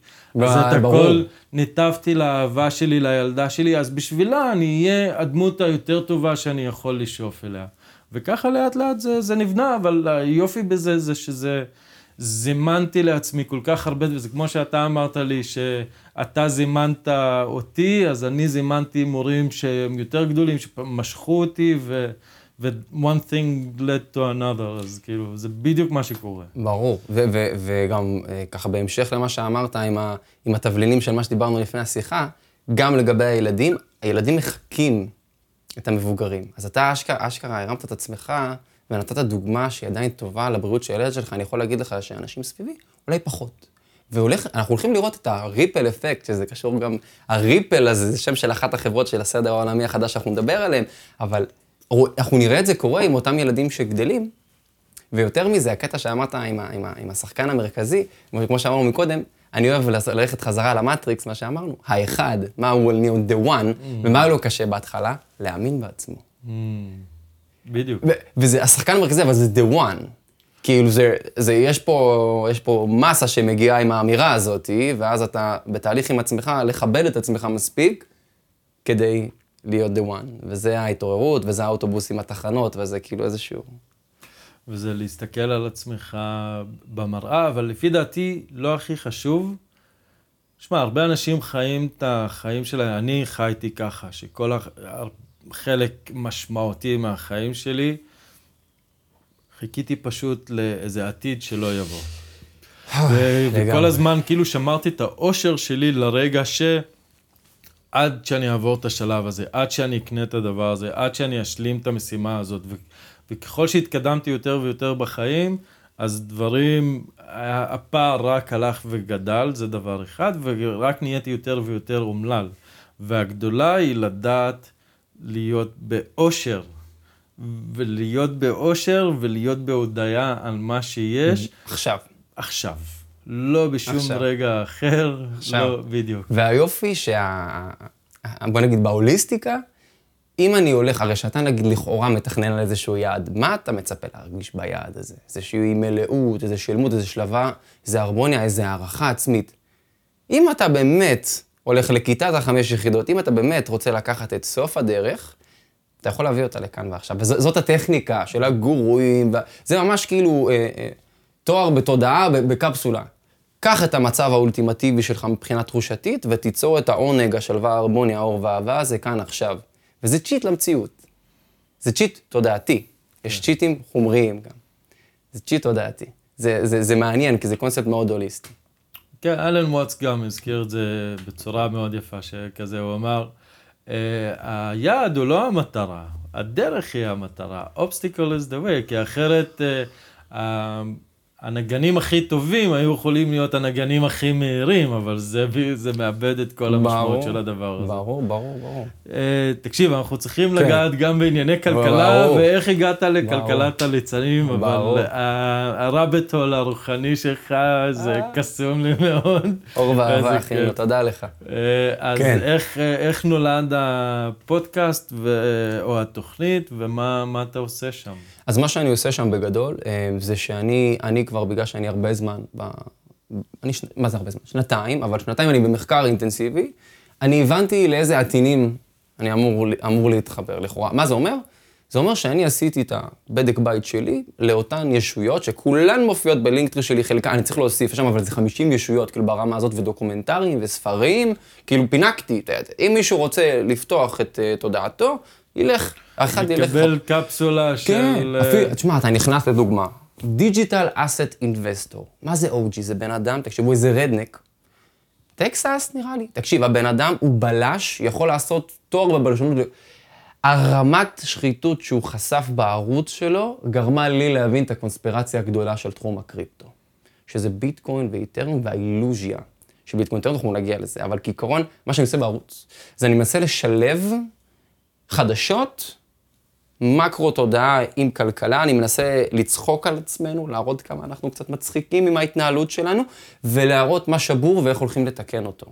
ואני מצביע גם, זה העניין, אני גם מצביע על מי מתקן אותו, ואני לא ממליץ, אבל אני מציג את מה אני עושה עם המידע, בהתאם למחקר שלי, וזה בגדול, והוא נולד, כמו שאמרתי, מהצורך באמת להשמיע את הקול הזה, כי הרגשתי שיש בפאנל הזה שאנשים מציגים, ויש מידע מדהים אגב, אדם מתיאס, קרדיט לאדם מתיאס, שאחד מהלייבים שהוא עשה, היה הלייב, באותו יום חקרתי על עוד איזה משפחה ועוד איזה, הוא הפנה אותי, הוא הביא לי את הניצוץ הזה, הוא ועוד איזה בחור אחד מחול, לגשת ולהתמקד באפיק הכלכלי. אז זה ממש סגירת מעגל גם שקחתי אותך וקחתי אותו, וזה מגניב, אבל כעיקרון, משם זה נבע. ומה שהערוץ הזה מייצג, שוב, זה רק ספר בספרייה, אבל הספר בספרייה הזה מכיל הרבה מאוד ספרים בתוכו. כאילו לדוגמה, בפרק האחרון אני צללתי לתוך מסמך אחד, ואם מישהו היה רואה את כמות המסמכים שאני ראיתי, חברת ההשקעות, ההחזקות, הרביעית הכי גדולה בעולם, סטייט סטריט, ושם הם פשוט מראים לך, זה כמו שדיברנו על מה ששותלים לנו, הם מראים לך את הפלואו שהולך לקרות. ועכשיו אנחנו בקריפטו, נכון? אז אני אתן את זה. יש לנו את האסון הזה, את הסופר סייקל הזה שמתקרב.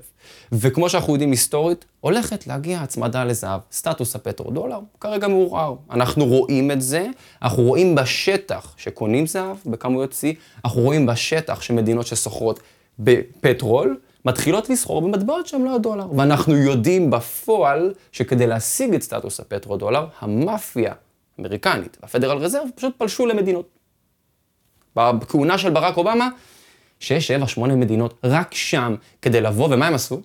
כל פעם שהיא פולשת היא פותחת סניף בנק, רוטשילד, אוקיי, ולא אמרתי, לא יודע על מה אתם מדברים, פותחת סניף בנק של אחד המשפחות האלה, ויונקת להם את הנפט ואת שאר משאבי הטבע. אוקיי, אנגליה מאוד אוהבת לעשות את זה, ממלכת אנגליה מאוד אוהבת לעשות את זה באפריקה, אוקיי, ואמריקה, הם עושים את זה בכל העולם, ואמריקה יותר מתמחה בכל המזרח התיכון, וכל הסעודית, וכל הדברים האלה, שם הם אוהבים לנוק את המשאבים. והפרדיגמה הנוכחית נשברת. עכשיו, אל תאמינו לי, תצללו לחומר, זה כאילו, you either accept there is change or you don't. והשאלה כרגע, איך הכלכלה, איך המונופוליסט הנוכחי, שהוא לא ייפול סתם, השליטה שלהם היא כל כך חזקה, הם מתכננים מראש איך הם מעבירים את האינפרסטרקצ'ר הנוכחי לאינפרסטרקצ'ר חדש. הם לא מפסידים את הכוח שלהם. אז אולי לא יקראו לזה JP מורגן? שמע, זה גם לא הגיוני מבחינה מתמטית. תחשוב על זה שנגיד הפדרל רזרב נבנה לפני 100 שנים, וב100 שנים האלה אפילו קצת יותר, 110. נכון, משהו כזה, כן. around. מתישהו העביר מניות, עכשיו אי אפשר לדעת בידי מי הדבר הזה נמצא, ומה שזה, הוא פשוט מדפסת כסף מאוד גדולה, שלא משנה מה קורה בשוק, הם מושכים דיבידנד של 6% כל שנה, שזה דיבידנד משוגע לבעלי המניות, על זה שיש להם את הזכות להדפיס בשביל ממשלת ארצות הברית כסף. איזה דיל טוב, איזה ג'וב מעולה, ואתה רוצה להגיד לי שעכשיו אתה איכשהו תבוא ותערער על זה, וכאילו מה, הם כבר לא יודעים מה יקרה, זה יתפוס אותם בהפתעה פתאום שהמערכת הבנקאית תקרוס, או ש... כן, זה כאילו... ויותר מזה, אני לא יודע אם אתה מכיר את הסיפור של היצירה של הפדרל רזרב? The Creature from Jekyll Island, כל הזה? אני אתן את זה בקצרה, נכון? היה את אסון הטיטניק. עכשיו שוב, אנשים עם הקונספירציות וזה, לכו תבדקו. לכו תבדקו. זה היה בשנים האלה, 1916-17, כל החמודים האלה, שזה היו בעצם שליחים של הישויות, נפגשו בג'קיל איילנד, זה אמיתי, על זה אין שום דיבייט.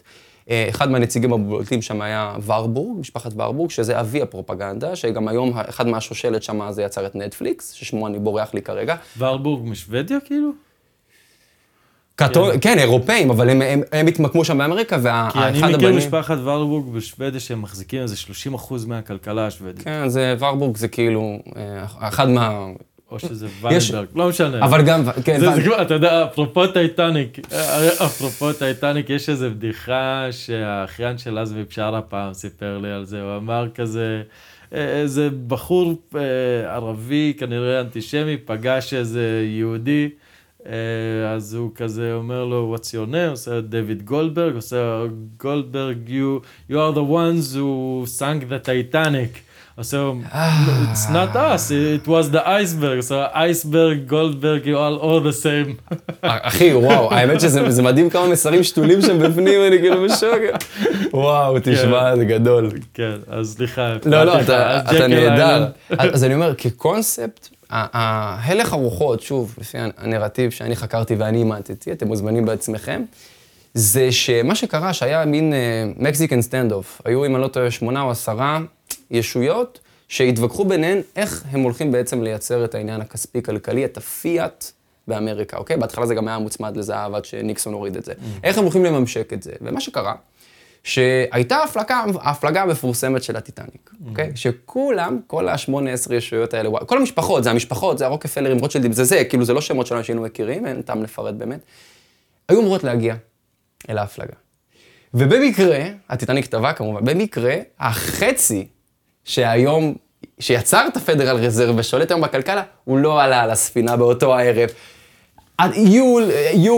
אגב, מי השקיע בכל החברות האלה שהנדסו לנו את הצורה בשלוש שנים האחרונות? זאת אותם אפיקים, זה פשוט, אתה יודע מה יופי? בעידן של ריבוי המידע, אני יודע איך להוכיח הכל. Follow the money. נקודה.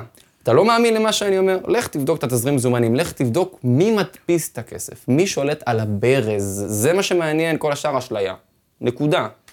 אני חושב שלמדתי את זה, יש איזה סרט שנקרא Deep Throat, שמדבר, לא, אנשי הנשיא, סליחה. אולי באמת אנשי הנשיא זה התרגום של Deep Throat, אבל הוא מדבר על איזה, על פרשת ווטרגייט, עם איזה מישהו שהיה ב-FBI, שהתחיל להדליף את הסיפורים שם של ניקסון תכלס. אז הוא כל הזמן אמר, follow the money, follow the money. ככה אני בכלל גם הגעתי לכלכלה, כי בכלכלה, בסופו של דבר, אתה צריך, יש לך למה לעקוב, יש לך מה לראות. אגב, זה היופי שאני בסוף הגעתי לזה, אבל זה חשוב גם להגיד, זה בהמשך השאלה שלך, שאני הבנתי שכל הקטע הרוחני, האנרגיה הזאת היא מותמרת ככסף ומידע, אוקיי? וזה גם... אהבתי שדיברתי על זה עם אדם, הוא גם אמר את הקטע עם המידע, זה מאוד נכון. אז אנחנו מסתכלים בעולם שהוא פירמידלי בשתי אופנים, אוקיי? יש לנו את הפירמידה של הכוח ואת הפירמידה של המידע. וכל אחד, והרוח, 3 פעמים, וכל אחד נמצא בשלב מסוים בכל אחת מהפירמידות. לדוגמה, יש נגד פוליטיקאי שיש לו הרבה כוח. והוא גבוה ביחסית בפירמידת הכוח, אבל המידע שלו הוא אידיוט שימושי, אז הוא נמוך בפירמידת המידע. וההולי טריניטי הזה של הרוח, מידע, וכוח, הפאוור זה ההיכרות בעצם שלך עם עצמך, ושל המציאות. אז זה מעניין כקונספט, כי הכסף הוא אנרגיה, ומי ששולט על האנרגיה שולט על התודעה, ומי ששולט על התודעה שולט על היצירה, ומנהל אותנו. וזה למה דיברנו על המסכה, שהוא רץ על החוף, זה נראה מצחיק וזה הזוי. כן, כי שולטים לנו על האנרגיה, שולטים לנו על הברז של הצלילות שלנו. אז לגבי הפדרל רזרב, כמו שאנחנו יודעים, זה אחת הישויות ה-predominant entities, ואנחנו אגב רואים גם שדברים קורים שם מתחת לפני השטח כרגע. יש גם שירות שהם עכשיו מנפיקים, שקוראים לו FedNow, שהוא קשור לקטע הדיגיטלי שאנחנו מדברים עליו היום, אבל אני לא יודע להגיד לך מה העתיד של הקונספט הזה שנקרא פדרל רזרב. אני לא יודע להגיד לך אם המשחק הכלכלי הזה לא יחליף את התחפושת שלו. אני לא יודע להגיד לך, באמת, אני לא יודע להגיד לך אם JP מורגן יישאר JP מורגן. אני לא יודע אם אתה חשוף למה, נגיד, יוצא ספציפית על JP מורגן, אני מניח שכן, אבל פשוט גילו שהם גם היו שותפים של הבחור עם האי, והם ידעו כל מה שהוא עשה באי שלו. הם גם מרמים עשרות שנים את הקטע של שוק המתכות והכל, שזה עוד יותר נותן מוטיבציה להשקיע במתכות. אגב, זה חוק. כל מה שאומרים לך לא, תשקול אותו ככן. אומרים לך, זהב וכסף לא? וואלה. אומרים לך, קריפטו, זה למעלימי מס ולזה, אז תגיד, וואלה, אולי. הם לא רוצים שאני אשקיע. ואגב, רואים את זה בשחיתות, אחד מהפרקים אני חושף, הם אשכרה מנסים למנוע מאיתנו להשקיע בטכנולוגיות של העתיד. אני רוצה להתעכב איתך על העניין הזה של הקריפטו, כי אני בהתחלה הייתי מחסידי הביטקוין, כי קראתי את ה-white paper, ואמרתי, שמע, בן אדם הזה גאון, מי שזה לא יהיה סטושי נקמוטו, איזה תזמון מטורף ואיזה הבנה עמוקה למה קורה במערכת המוניטרית, ולאט לאט פתאום ראיתי איך כל כך הרבה אנשים שהם בעד חירות וחופש ולא יודע מה, כשאני פגשתי את זה עם המציאות, אז אני רואה נגיד שכל מיני פושעים נתפסו בגלל שהשתמשו בביטקוין, כי פתאום השקיפות הזאת זה דווקא דבר שהוא באוכלך ושהוא לא דבר טוב, שהמאובטחות של הדבר היא כנראה טובה או לא טובה, שזה כאילו...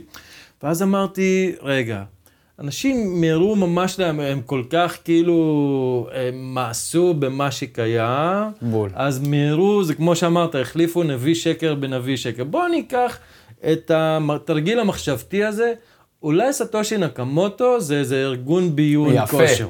אולי זה ה-NSA. אז באותו מקרה, מה אני מקבל? אני רואה שפתאום הביטקוין הוא שהיה שלב מקדים ל-CBDC, הוא בא וכאילו הכשיר את הקרקע לזה שיש טכנולוגיה ממש טובה, מיידית. סיפור סינדרלה. כן, פתאום אותו סיפור, אותם נתונים מקבלים תפנית אחרת לגמרי, ואז אני אומר לעצמי, רגע, מה קורה עם כל הדבר הזה? תחשוב, אני אוהב לעשות לאנלוגיה למה שקורה במיינסטרים מידיה. כשאתה מסתכל על המיינסטרים מידיה, אתה מוצא בלבד שרידי אמת, נכון? כי אני כן יכול למצוא איזה שהם רמיזות ואיזה שהם דברים. אז ככה זה עם עולם הקריפטו. עכשיו, אנחנו יודעים לנצח, וזאת ההיסטוריה הוכיחה, לא אני. Problem, Reaction, Solution. ה-predominant forces, הכוחות מאחורי הקלעים, הם מציגים את הבעיה, הם יודעים את התגובה, כי הם מחוללים אותה על ידי הטלוויז'ן ועל ידי המדיה, והם מביאים את הפתרון. עכשיו, התזמון הקוסמי הזה בסיפור הסינדרלה של ביטקוין, תקשיב, אני נולדתי בלילה, אבל לא אתמול בלילה. באמת, אם אני למדתי משהו, ואנחנו דיברנו על זה גם אבולוציה, לא קרה במקרה, הגוף הזה לא נוצר במקרה, וההיסטוריה לא נכתבה במקרה. זה אומר שאתה ראית את האסון הכלכלי הזה, אגב, שהוא ב-2008, שהוא כלום לעומת מה שהולך להגיע. שהוא כלום. הבנקים שנפלו עד עכשיו, 4, 5, whatever, כן. הם בגודל של כל מה אנשים לא מבינים. מה הולך לקרות? הם לא מבינים.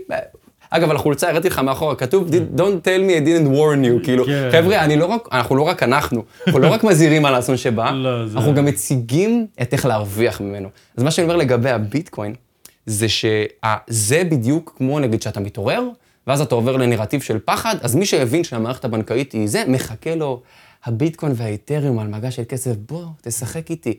בזמן, וזאת עובדה מוגמרת, חבר'ה, שהמבוגרים עושים עסקים מאחורי הקלעים. השיחות של המבוגרים הן לא ביטקוין ואתריום, ואני הראיתי את זה בפודקאסט, ואני הולך להראות את זה בפודקאסט, ובכל פרק יש קטע שאני סוג של יורד על ביטקוין ואתריום, כדי להראות שפשוט זה מלכודת דבש. מי באמת יכול להאמין שמכרו לו בכלל שזה הכל חשאי וזה, כל הקטע של בלוקצ'יין, למה זה העתיד ולמה זה טוב לנו? נפריד CBDC בבלוקצ'יין, נפריד. טכנולוגיה היא ניטרלית לנצח. אם ננקה את הזבל, נזרוק את הזבל, הטכנולוגיה הזאת מרתקת. כן. אוקיי? ואנחנו נדבר גם למה, אבל כל הקטע שהבלוקצ'יין הזה, הוא מתעד הכל. אז איך אתה אומר לי שאתה לא יודע מי יצר את זה? איך אתה אומר לי שיש איזה white paper עם איזה סיפור וטובת האנושות? מתי הדברים האלה היו אמיתיים? מתי גם, יותר מזה, שאתה רואה חברות כמו פידליטי, או אתה רואה כל מיני חברות שמשקיעות בביטקוין, נראה לך שהחברות הגדולות האלה היו משקיעות את הכסף שלהם במשהו שהן לא יודעות מי יצר אותו? זה כמו שאומרים נגיד על התחממות גלובלית, שהבנקים לא היו קונים וילות על הים אם הם היו חושבים שהים הולך לעלות, אותו דבר. אז יש פה כל כך הרבה כשלים לוגיים, ואגב בוא, כאילו רק מהשבוע, העלו כמה תמונות על הבלוקצ'יין של כמה JPEGים וכל הרשת של הביטקוין, איך הדבר הזה הולך להתמודד עם הכלכלה העולמית? לא, אין סיכוי. אין סיכוי. אבל מי שאימץ את הדבר הזה, אימץ את זה בתור דעה דתית לכל דבר ועניין. שזה אגב רד פלג. זה בדיוק, כשאתה רואה את המקסיזם הזה, אתה יודע, שלום, עליתי עליך, רואים לך. אתה מבין, כאילו. זה לבוא, לא משנה, עלה, ירד, משרת את מה שהוא בא לעשות, שום דבר, זה אנשים מקסימליסטים, אומרים לך, זה יגיע למיליון, ואז כאילו אתה אומר, רגע, הדבר הזה, הוא בא בשביל לשרת איזושהי מטרה, להיות כלי, או שהוא בא בשביל להגיע למיליון, ואז אני נחתי על זה דווקא. בול, לזה קוראים יוטיליטי, זה בדיוק מה שאתה צודק, הרי אנשים חושבים שזה מין קזינו, אבל מה זאת הקונספירציה? מה עשו? נתנו שוק של טכנולוגיה אינובטיבית, היום יש לך 24,000 מטבעות דיגיטליים. אני טוען, ספקולציה שלי ושל גדולים ממני, בין 50 ל-500 ישרדו, משהו כזה, והם ירכיבו את האינטרנט של הערך. מה זה אומר? המקום בו ערך, כסף, פטנטים, נדל"ן, ביטוח, הצבעות לבחירות, ועוד ועוד ועוד, פשוט יזוזו כמו אימייל. יהיה לי מזהה דיגיטלי, הדיגיטל איי-די הזה שכולם מפחדים ממנו, ידעו שזה אני, וכל מה שאני מתממשק איתו יהיה tokenized. זה אומר שהוא יוצג כמשהו ייחודי קריפטוגרפי. אז הדבר הזה הוא אנטיתזה, קודם כל בבסיסו למערכת הקיימת, וגם זה למה ניסו לדחוק אותו הצידה. אז האשליה שעשו היא כזו, זה להימורים. יש לך 24,000 מטבעות. ועכשיו ששואלים אותי, עדי, מתי כדאי למכור? אתה יודע מה אני אומר? אני לא נותן מחיר. אני אומר, כשאתם רואים 24,000 מטבעות, הופכים ל-200, אפשר להתחיל לדבר על אולי למכור. או, שאתם רואים רגולציה, אפשר להתחיל לחשוב חצי שנה, שנה, שנתיים קדימה, על למכור. ומה שחשוב לי להגיד, זה שאם יש הזדמנות שכולם יודעים עליה, היא לא קיימת. כלכלית בלבד. פעם שמעת על השקעה טובה, שכולם עשו? לא. אז באמת, המחט בערימת שחת הזאת, זה כמו במיינסטרים מידיה, שאתה בא ואתה רואה מישהו שאומר, ההוא מתנגד חיסונים, ההוא זה, מה הוא עושה? הוא עושה הפרד ומשול ומנסה בעצם למרכז את הדעת אליו. זה ביטקוין ואתריום all over again, אוקיי? אגב, והנכס הדיגיטלי המרכזי שאני חוקר, ואני באתי לחפש נטו את ההשקעה הכי טובה, אוקיי? זה XRP. כל הקהילה של הקריפטו הייתה עד לא מזמן אנטי ריפל, החברה שמשווקת אותה, ו-XRP, וכמו סוכנים, מהרגע שהמשפט שלהם, עכשיו יש להם משפט כזה שטובים אותם, שאגב זה ברומטר מעולה להצלחה, התחיל להיות לטובתם, פתאום כל התזמורת מתחילה לדבר עליהם, ומתחילה את זה, וגם המשפיענים הכי גדולים בארץ, יהיה איתם אותו דבר. כבר הוכיחו שמשפיעני על שילמו להם בביטקוין ואיתרם כדי ללכלך על נכסים כמו XRP. שזה משהו שיש לו הוכחות, והוא מופיע גם אם אתם תצודות בלינקטרי שלי את הדברים הספציפיים האלה, תוכלו להגיע לדבר הזה. איתריום איבד מבחינתי את הקרדיביליות שלו ברגע שהיה איזה אירוע, שאיזה ארנק נגנב שם, לא יודע כמה מיליונים טובים, ואז ויטלי, שזה המייסד, לקחו איזו החלטה של להשמיד את המטבעות שנגנבו ולפצות את הארנק שנגנב בכסף חזרה, החזירו להם את הכסף, ואז אני אומר, רגע, איפה דיסנטרלייז, איפה... בול, וואו, אתה נוגע בדיוק בנקודה. אגב, ביטקוין ואיתרם זה האמא של הסנטרלייזד, זה הקטע. אז כאילו אני אומר לעצמי, החלפתי עכשיו את הפדרל רזרב ואת הבנק בשביל ויטלי, למה... אני אומר, מערכת טובה, אני לא מבין בדברים האלה, אבל לי יש תרגיל מאוד פשוט לבוא לעשות אותו. מערכת טובה היא מערכת שאני נותן אותה לשחקן הכי לא מוסרי שיכול להיות, הכי גרוע שיכול להיות, ואם הוא לא יכול לעשות לה אביוז, הוא לא יכול לנצל אותה לרעה, מערכת טובה. אהבתי מאוד מה שאתה אומר. כי אני אומר לעצמי, זה כמו מדינת ישראל, אני אומר לביבי, כל החלטה שלך, אתה פשוט הכי מדויק, הכי טוב, הכי שיש בעולם, אבל איך אני דואג שהמערכת תשרוד אותך 100 שנים, איך בהנחה שלא יודע, זה כמו אני לא רוצה ללכלך על הבן של ביבי, אבל נגיד איזה מישהו אחר שיבוא, שאני יודע שהוא השחקן הכי פחות טוב, זה כמו שמרקוס אוריליוס, הבן שלו היה ממש ממש גרוע, אז כאילו בהחלפת השלטון, אתה רוצה שהמערכת תדע לשמר את עצמה, גם כשיש לך את השחקן הכי גרוע, הכי אגואיסט, שבא לזיין את המערכת, סליחה על הצרפתית. כן, אבל אתה קולט, אתה בול. אבל אם המערכת יש לה איזונים ובלמים, וואלה, הכל סבבה, הכל טוב. אתה בול. וזה בדיוק הגדולה של המערכת הכלכלית הדיגיטלית שנבנית עכשיו. מה שהולך להיות זה עולם של ריבוי רשתות. אוקיי? אני לא מקסי בשום צורה, אני עניין אותי פשוט להביא איפה אני שם את הכסף. מניות, פסה. מבחינתי, לא על שולחן המשחקים. יש אנשים שמרגישים שזה יותר בטוח, מבחינתי זה כמו להאמין בפיאט. אוקיי? אגב, כל העולם הזה הולך לעלות על הבלוקצ'יין, אז as is, אני ארוויח יותר באינפרסטרקצ'ר החדש, מאשר באינפרסטרקצ'ר נדל"ן, פסה. ההורים שלנו אולי, אתה יודע, לפני 30-40 שנה, הם זכו להזדמנות הזאת, לכל דור ודור יש הזדמנות לצאת מהמטריקס. חבר'ה, השינוי בכסף הוא הזדמנות של פעם לא ב-50 שנה, ולא ב-100 פעם ב-200 שנה. זה למה אני כל כך הייתי נעול על להביא את זה בעברית, כי לא ראיתי את הניגונים האלה בצורה שאני חשבתי שצריכים להישמע.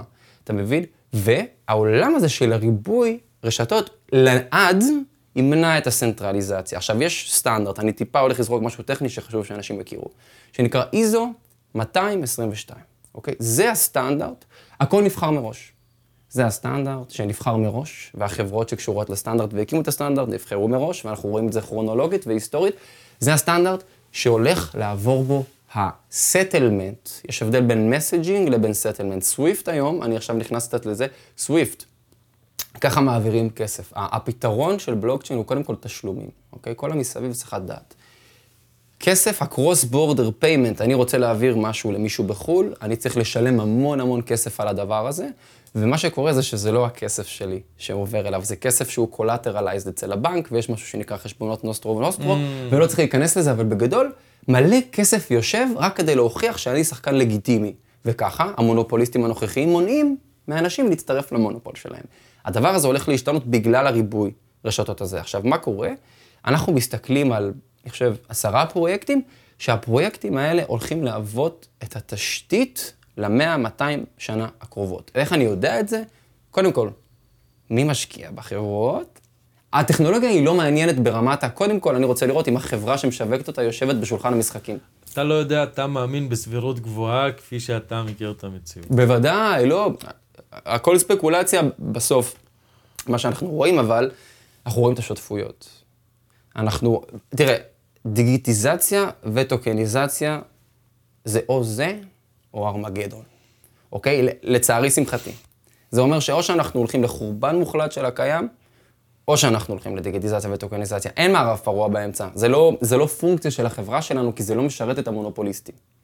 אתה מבין? זה לא משרת אותם שיהיה מערב פרוע באמצע, זה לא משרת אותם. הם אוהבים את הסדר הקיים, ופשוט הפירמידה הזאת מצטעה את עצמה. רואים להם, אחי, אני ואתה מדברים על זה. They're finished, כאילו, they need a new routine. כן. הם צריכים את זה. אז זה הרבה מה שאנחנו מדברים עליו גם בערוץ, הרשתות האלה, מה העסקאות שלהם, מה הקשרים שלהם, איזה חברה יושבת בחדרים, יושבת עם הבנקים, עושה את העסקאות, ומה הטכנולוגיה שהיא משווקת. כי כמו שבמהפכה האינטרנטית, היו פרוטוקולים, אני לא יכולתי להשקיע ב-TCPs ובהייפרטקסט, יש כל מיני פרוטוקולים כאלה דיגיטליים שמרכיבים את האינטרנט, אנחנו צריכים לראות בעצם, האם הטכנולוגיה מלווית עם חברה, שמשקיעים בה המשקיעים הנכונים, לדוגמה כל המשפחות האלה, ונמצאים באנשים הנכונים, והמצב הכלכלי שלה הוא המצב הנכון, וההישגים של הצוות הם ההישגים הנכונים, שם אני מעוניין לשים את העיניים שלי, כי זה המקור של הכסף החדש. זה אני לפחות.